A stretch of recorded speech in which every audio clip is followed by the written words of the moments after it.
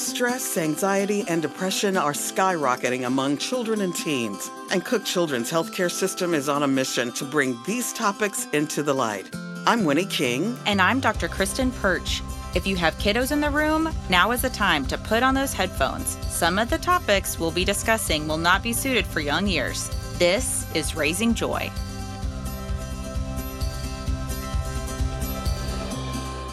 Hello, everyone. Thank you for joining us and welcome back to Raising Joy. Speaking of joy, as I was driving in today, Miss Winnie, I parked next to a gorgeous new convertible. Oh, yeah. And I just wonder who could be driving it. Oh, definitely my toy. And today is such a gorgeous day. It's perfect. It is like top down weather. I'm loving that. Yes. Yeah. I have car seats and I think that would keep me from driving a convertible, but just know this is my life goal. Like, I want to be you when I grow up. Well, definitely, I am fully grown. Yeah, I love the car. Thank you for that. I appreciate it.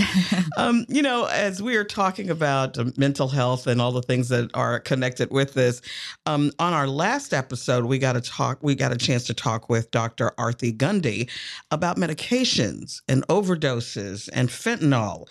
That was a really, really powerful conversation. Anything that you had, any takeaways that you had from that, Kristen, about it? I felt like I learned quite a bit about just how bad the fentanyl problem has been nationwide, and just how, like, all of the different therapies that they have at Cook and how they're able to raise money for it, just all of those extra supportive services that you need to be able to help with pain and controlling it, hopefully without getting to opiates. Right. And then also I really appreciated all of her takeaways, just the practical points of, hey, if you have this medicine, do not keep it in there's no need to keep it in your medicine cabinet. Right. Please dispose of it properly, so that, like your 3-year-old doesn't happen to find it, Right. like let's prevent as many of these things as we possibly can. Right. So I thought it was great. My takeaway is I'm very fearful. I'm very fearful now. It's like anything other than aspirin, I'm scared. I really am nervous. I'm very nervous about it. So, but speaking of all of that with overdoses and medication, today we have two guests who honestly share a tragic and unthinkable bond. It's kind of that, that's the club you don't want to be a member of. Absolutely. So yeah, this is going to be a powerful conversation, I think. I think so too. And though they live thousands of miles apart, Ed Ternan and Stephanie Hellstern have connected as parents who have lost children to fentanyl, or so-called fentanyls. We're so honored to have you, Stephanie, here in the studio with us today. Ed is joining us virtually from California. Thank you both for being here. We're so happy that you're able to join us. Thank you. I'm glad to be here too. Thanks, everybody. Yes, thank you. Well, Stephanie, let's start with your story. Tell us where you live and about your son, Kyle. I live right here in Fort Worth, Texas, actually White Settlement. So barely 10, 15 minutes from the studio. So okay, you walked. I could have almost walked. Yes, I could have almost walked. I Ubered, so hey. I've been a single parent most of my life, and I lost my 16-year-old son named Kyle, my only child.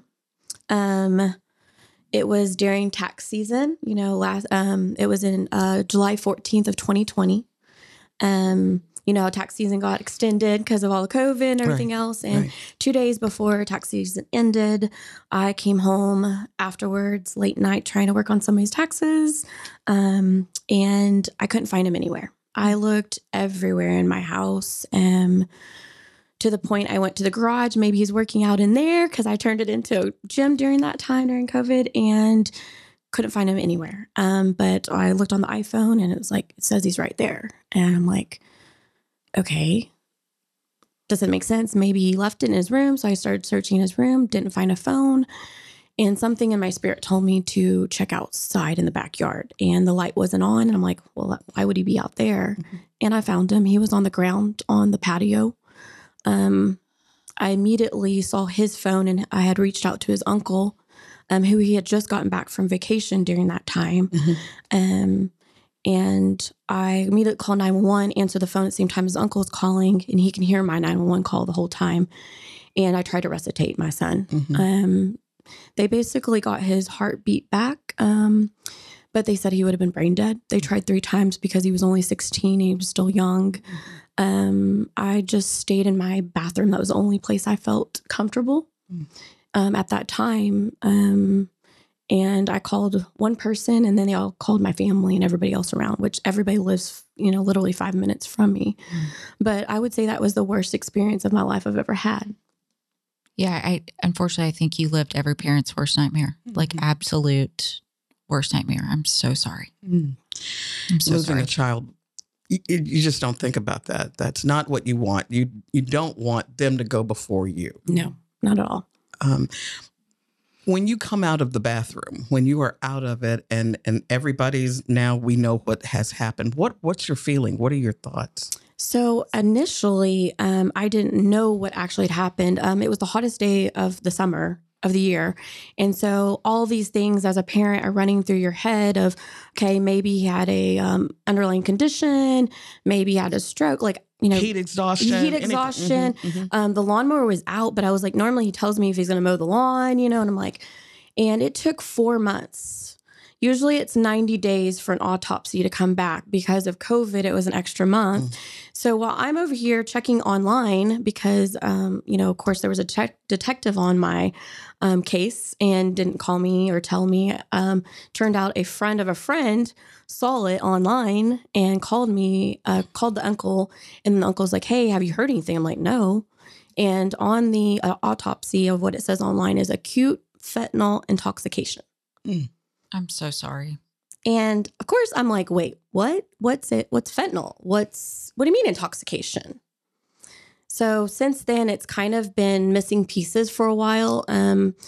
Slowly, things have kind of been coming out and about, but basically, I was the first person to Google and look up what fentanyl was. And there's 2 kinds. And I think that's probably one of the kind is the legal kind that your doctor last episode was probably talking about.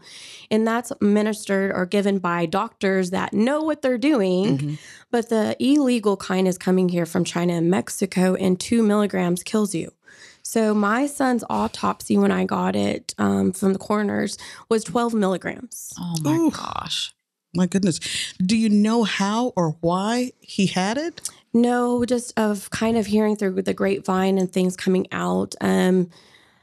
Somebody saw my post in my neighborhood because, everybody's very close in the Vista West area over here. And they basically said, hey, my kid knows your son, but didn't hang out with him. But there's people on Snapchat that basically poured out pills in the toilet in honor of him. And I'm like, wait, what? So kind of hearing through the grapevine, I'm thinking what's happened is he got it from a friend, thinking and trusting that he could take this, thinking it was a Percocet pill, which is just a normal pain med like a Xanax or Oxycontin. And it wasn't. It was pure fentanyl, not laced. It was pure fentanyl. So that's why the meaning of fentanyl pills is now out. Wow, that's deep. That's really deep. Ed, we know that you lost your son to a single pill as well. Can you share a little bit about Charlie and what happened to him? Sure. Our story is different but similar. Charlie was a little older, 22 years old, a senior in college in May of 2020, just about ready to graduate from college and get on with his life. It was early COVID, and Charlie had, like a lot of kids, come home for spring break, and then all the colleges and universities said, hey, don't come back. And the lockdowns began. So he was living with us for about 60 days, and we saw no signs of problems, emotional problems, drug abuse. He wasn't drinking himself to sleep every night. It was weird because of the lockdowns and COVID. So, he was hanging around the house and only seeing a few friends. But we didn't see any indicators of a problem. And then about a month before he was due to graduate, he and his friends decided to go back up near campus and hang out together for the last month of their college careers.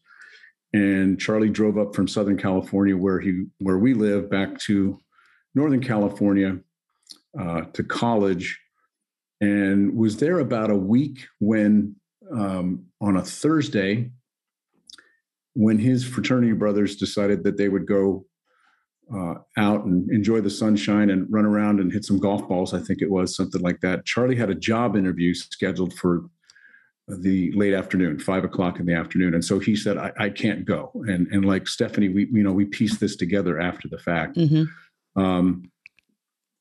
And apparently what happened is that after that, he, when they left, he turned to a couple of other friends and said, I'm going to just chill in my room and just slay this video game for a few hours until I have this job interview. Does anybody have any Xanax? What we've learned is that, kind of recreationally taking things like Xanax or Oxys is kind of normalized these days. And the answer came back, well, nobody's got any because a lot of people aren't here on campus, right? The regular people aren't here. So they went online, they went on Snapchat and found a dealer that sold him a Percocet, these M30s that are the notoriously counterfeited Percocets. And somebody walked by Charlie's room about 3:00 in the afternoon and spoke to him. He was playing video games, laying in his bed. And what we do know is that he never made the 5:00 phone call. So sometime between 3:00 in the afternoon and 5:00 in the afternoon, he put that Percocet, counterfeit Percocet, in his mouth and died probably within 15 minutes of taking the pill. Oh my gosh. I'm so We sorry. were a little luckier than Stephanie in terms of finding out what was going on because we were not there on scene. So we got the phone call that every parent dreads, a knock on the door from our pastor, who came in and said, your son has died at college. And we had no idea what that could have meant. But the next day, we got another phone call from a detective who said, we'll wait for the toxicology report, but we're going to investigate this as a homicide. Oh, my gosh. And we suspect that this is fentanyl toxicity. And we said, what the heck is that? And they said, well, there's these counterfeit pills floating around. Charlie is the 7th death in this county in the past 10 days. Oh, my gosh. So we were spared the experience that Stephanie and many other parents go through, which is living in this limbo of not knowing how your young and otherwise completely healthy young adult or teenager just happens to die. We know, like a lot of people like Stephanie, who wait months before they finally get an answer of what happened, which is just, it's excruciating. But so that's our story. Wow. And that was in May of 2020. Yes. Wow. Ed, I'm so sorry. I'm so sorry. So Stephanie, how did you and Ed connect? How did you guys find each other? Well, I think it's been a God thing, if I could say that, just because my faith has held me through a lot of it. But being a counselor therapist, I've had to run support groups and do other things. And at the worst time of my life, I could have, kept being depressed and staying in my little hole. But I immediately was like, okay, what can I do? And so I'm looking on Facebook and literally was like looking up fentanyl. And I came across all these different groups and other parents. So then I realized I was not alone, just like mental health, you're not alone of what you're going through. And I was actually going to take a girls' trip to Asheville, North Carolina. And I had gotten in touch with Michael Gray, Virginia Krieger, several people that have been on this journey probably since 2015, 2016. So oh my gosh. They were like, hey, we're meeting in Columbus, Ohio, around October, I think it was, of 2020. And Jim Carroll, the drug czar for the Trump administration, was going to be there. And they're like, we would love to have you. I literally had just in July found, lost Kyle, and then 4 months later found out. And then my son's birthday is in November. So I'm like, perfect. Yes, I will be there. I changed my flight, went to Columbus, Ohio, stayed at the hotel, met 25 other parents that went through this same exact thing. And I think out of 2 of those parents, only 2 of them, their kids actually had an addiction. So we all stood up at that moment, gave each of our stories to be able to tell to Jim Carroll, drug czar, to tell him, hey, this is not the old paradigm of drugs. This is the new paradigm that is literally getting and targeting our 13 to 24-year-olds right now. Because, Ed, as you were saying, this stuff's available on Snapchat. they found it on Snapchat, which, I have patients, early teens that are on Snapchat. And I don't know, I just say the internet's a Wild West and you can literally get anything. But you guys, that's what happens. Yes, literally you can order it like pizza is what I say. And what's so gripping about this is that you mentioned only a couple of parents within that group had kids that were addicted. The rest of you are parents of children who had one pill. Mm-hmm. One pill. That's all it took. And just like Ed was saying, it probably took for him only 15 minutes. Yes. There's a window of what we're realizing is there's a 15 to 30 minute window that if Narcan is not administered, which is a preventative to counteract it, then luckily it's death. Mm. Well, Ed, you've been working on something, right, to kind of deal with this? Yes. My wife, Mary, and I, when we kind of picked ourselves off the floor, like a lot of parents, we decided to see what we could do to address the problem. And there are a lot of families and parents like Stephanie and Mary and I who have all kind of said, we need to warn other people about this. We need to raise awareness and ring the bell and tell people about this emerging threat of these counterfeit prescription pills and this new category of victim, which are the earlier, kids who are earlier in their drug use kind of journey. They're either just experimenting or they're self-medicating, and they're not yet in the category of addicted, which is where all of our safety net and our societal systems are set up to handle, right? The people in recovery and who have had a long-term problem. These victims are not covered by those resources. So there's a lot of different components to this problem. It's very complicated. And Mary and I were struck early on when we started doing our research that the medical community, law enforcement, campus safety on university campuses and so forth, they knew about these counterfeit pills and they were scared to death. But the kids didn't know. Charlie certainly didn't know that what he was getting wasn't a real Percocet. So we said to ourselves, well, my research tells me that this has been in the local paper, it's been in the local news broadcast, but that's not where kids get their information. Absolutely. They get their information on Snapchat or from each other on social media. So we decided that we wanted to, cut through all the noise and try to reach kids. The way we put it is we have to go where they are, speak their language, and get them talking to each other. And so our main mission at our organization, which is called Song for Charlie, is to produce and distribute content about this problem across all the social media platforms. And we've formed partnerships with all the majors. We have resources for schools and educators and school therapists and so forth that we try to get going in school districts around the country.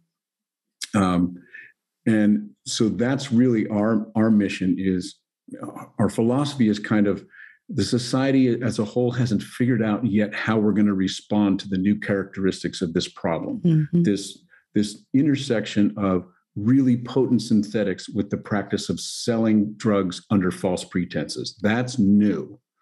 And while we all try to figure that out, a lot of kids are going to die if they don't hear about the problem. So we take it as more of a public health warning, more than the don't do drugs talk. Yeah. And we find that kids appreciate knowing that what they see online is not a real Xanax. It's not a real Percocet. It's not a real Oxy. And the response we get from young people is, oh, really? I didn't know that. Thank you for telling me that. Right.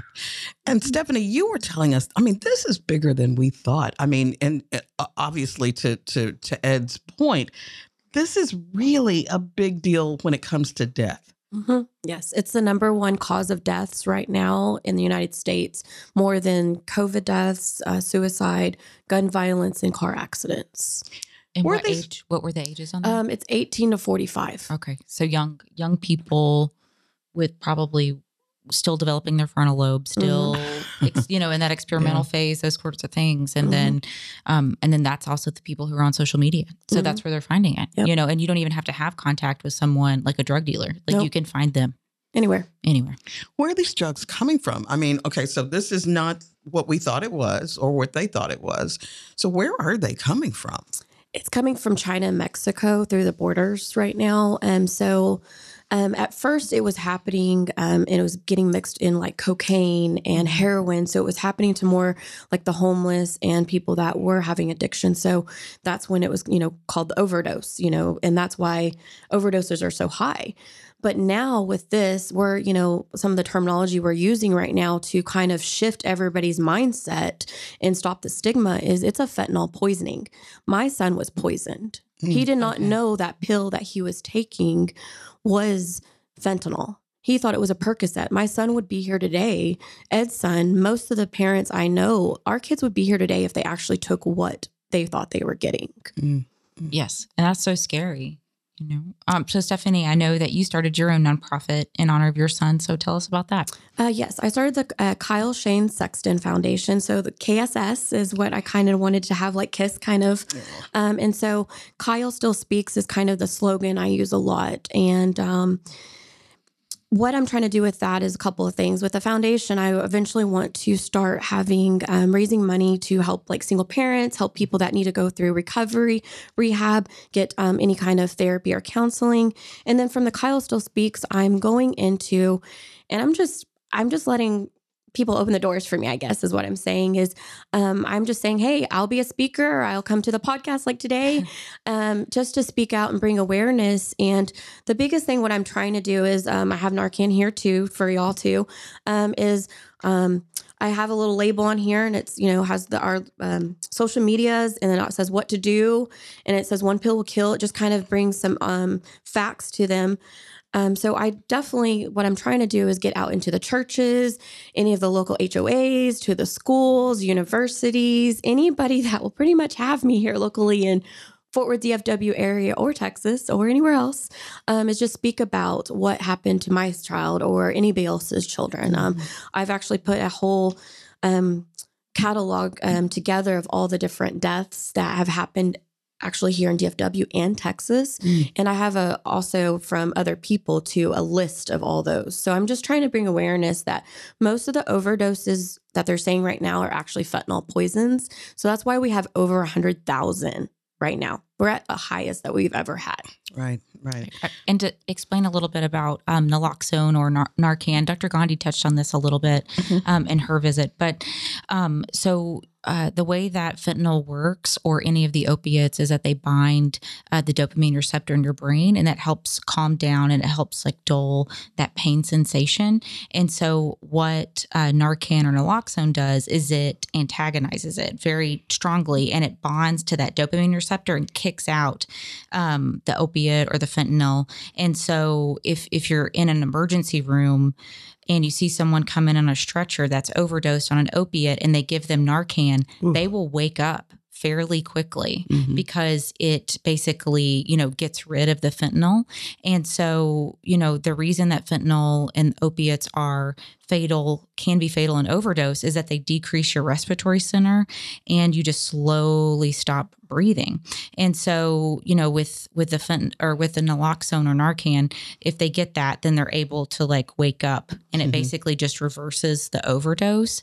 And Dr. Gandhi was really helpful. I didn't know this, but apparently you can purchase it over the counter. Yes. They sell it behind like the pharmacy counter. So you have to go up and ask for it. But if you are a person who has opiates in your house, like let's say you're treated for chronic pain or, you have someone in your house that has that, I would purchase it. I don't think it's very expensive and I would have it just on hand. If to me, if a gun comes into my house, the safe comes first. If an opiate comes into my house, the Narcan's coming too. And, and we're safe and we keep it. But I think anything that we can do to prevent this, it's just devastating. Yes. And I definitely, one of the things I've been doing is actually giving 2 boxes to people now just because of fentanyl, because of the potency is recently you might have, and you can even Google this, is there was a cadet and the police, and they pulled over someone. And the other officer that was a little bit more years experience, he said, "Hey, be careful, that might be fentanyl." And he barely moved something, and he fell down. And they had to administer, I think at that time they administered 2, then they administered 2 more. So they had to do 4 of them before the ambulance actually came. Wow, that's deep. Yes. Wow.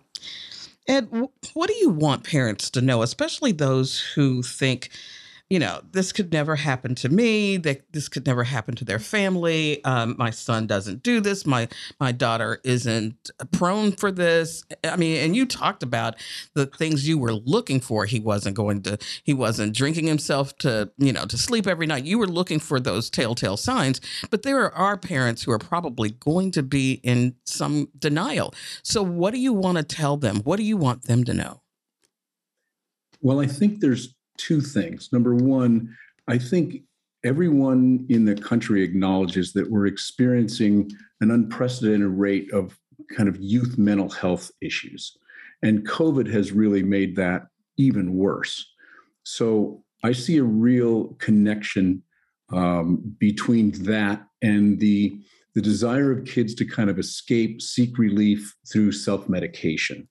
So I think parents need to kind of acknowledge and honor the fact that the young people in their lives they're really stressed out right now. Yeah. And starting a conversation with that acknowledgement, I think is useful. And also the fact that there's nothing to be ashamed of about that, because all of your peers are stressed out. Right. So I would start with that. And the other thing is that the rise of potent synthetics like fentanyl, and fentanyl is just the first. There will be others that will come, because it's a better mousetrap for drug traffickers, these synthetics. They have completely changed the drug landscape. So when I was growing up, and I'm older than all of you probably. No. Don't go there.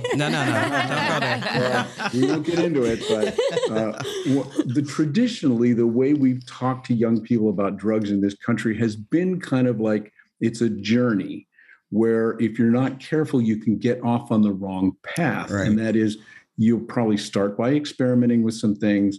And then eventually, if you do take too much or do it too often, you may become dependent and then addicted, and someday accidentally overdose on your drug of choice.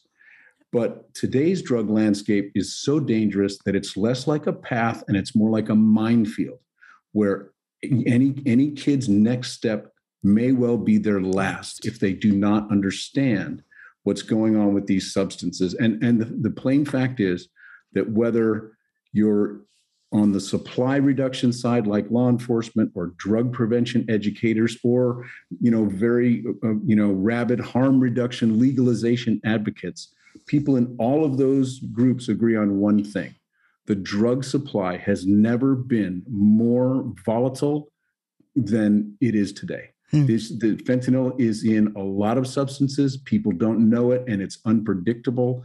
And they all agree it's a minefield out there these days. So that's the conversation I would have with your young people.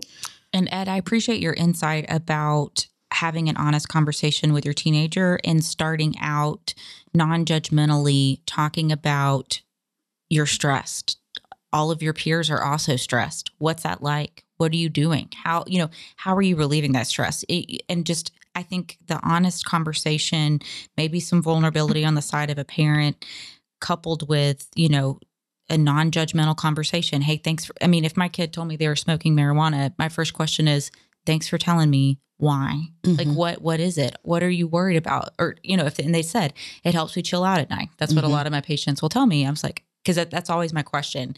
The first, it's not, you shouldn't do that. It's always, why? Find out why. Because if you don't address that, it's going to keep happening. Right. Like you're not, so anyway, Ed, but I appreciate your insights. To add on that, I'll be very transparent. That's actually what I was doing with Kyle, is a lot of his friends were smoking weed, and not that I condoned it, but I was very transparent, talked to him about all that stuff. Hey, well, why are you? And why do you do, and I had to also explain, hey, your friend that is doing it and you're doing it with him, he has ADHD and he does it to kind of chill out. How does it make you feel? And we talked about those things. So the day that Kyle was actually that bought that pill, not wanting to buy that pill. He actually wanted to buy weed that day after coming back from vacation, which I wish he would have talked to me about it.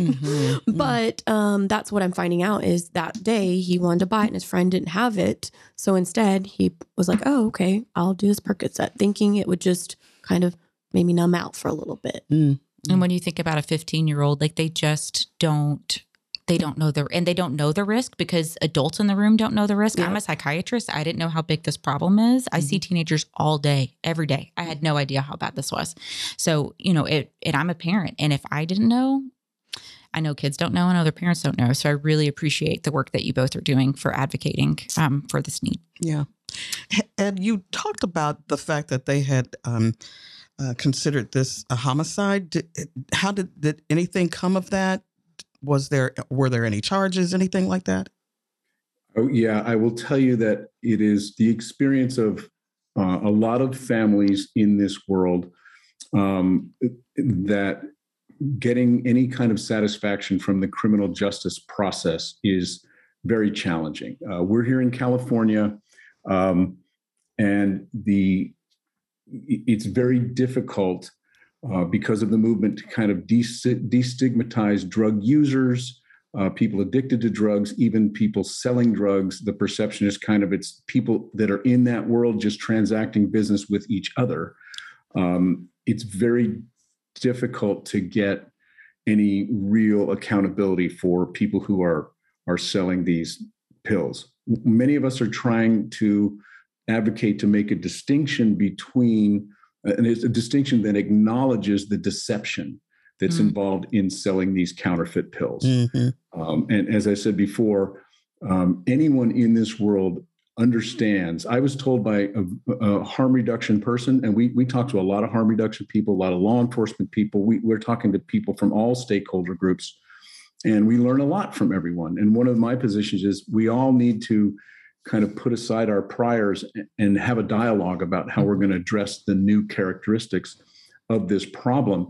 But one of these people said, if we were at a festival like Burning Man and someone was going around selling drugs to the drug consumers on that weekend, and they were passing off, say, methamphetamine, telling people it was the ketamine they asked for, there would be vigilante justice at that festival. Right. That dealer would be run out of town. Well, that's common practice for these dealers who are advertising their wares online. And they are absolutely presenting young people like Kyle and Charlie, here's that Xanax you asked for, knowing full well that is not a Xanax. And that's a different level of crime. Yeah. And our laws and our legal processes haven't quite caught up to that yet. In Charlie's case, sadly, there's not going to be many consequences for the people involved in that transaction, sadly. Yeah, that is unfortunate. Stephanie, you met with Governor Greg Abbott on this issue recently. Is there anything you want parents here in Texas to know? Yes, actually, that was a very neat thing. I ended up speaking one time with the sheriff. I didn't even know he was going to be there, Sheriff Wayborn of Tarrant County. And he remembered my story when we spoke at the church once, and he invited me out. And that was a great opportunity. I had never met him. I have just seen him on TV. And he really listened. He actually just lost a friend to fentanyl. And, all of his stuff, too, that he's about the borders and everything else. He really wanted to come to Texas here in the DFW area, specifically Tarrant County, because it's grown so much. In 2019, there was only 9 deaths. The year that my son died in 2020 was 95. In 2021, it was triple. I think it was like 160. And I don't even know what 2022, it's projected even more. So that's why he came here as well. And I was able to explain, hey, Kyle's death happened. It immediately was closed by the detective, basically said it wasn't a homicide, that basically passed it off as my son was an addict or something.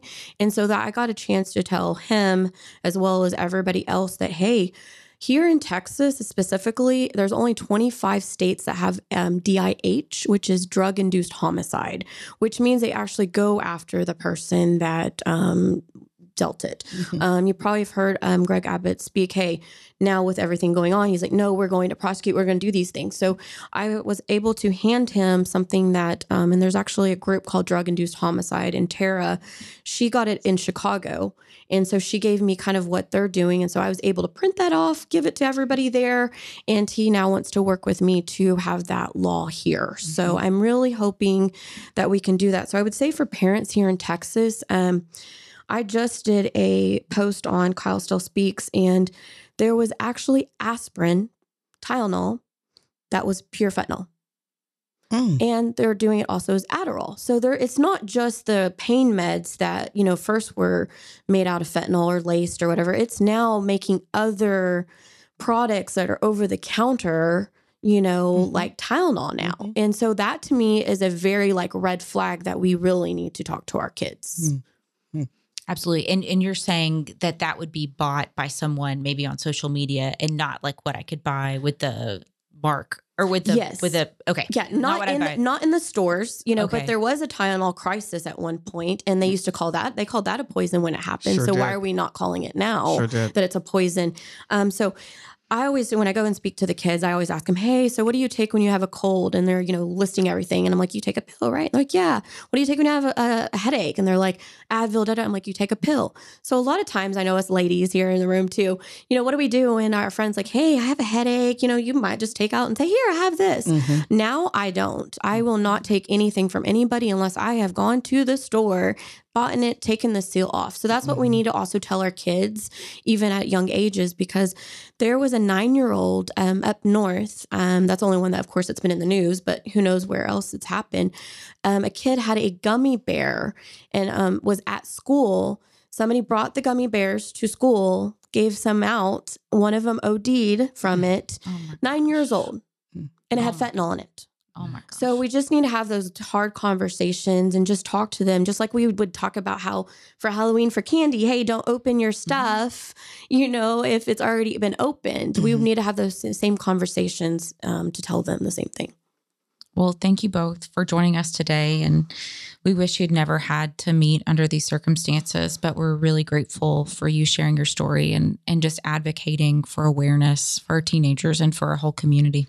This is so important, and we really need to sound an alarm that's louder than what we are doing now.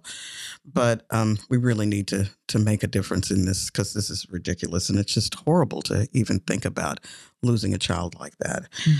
To our listeners, if you want to learn more, please visit songforcharlie.org and kylestillspeaks.org. You'll get more information about it.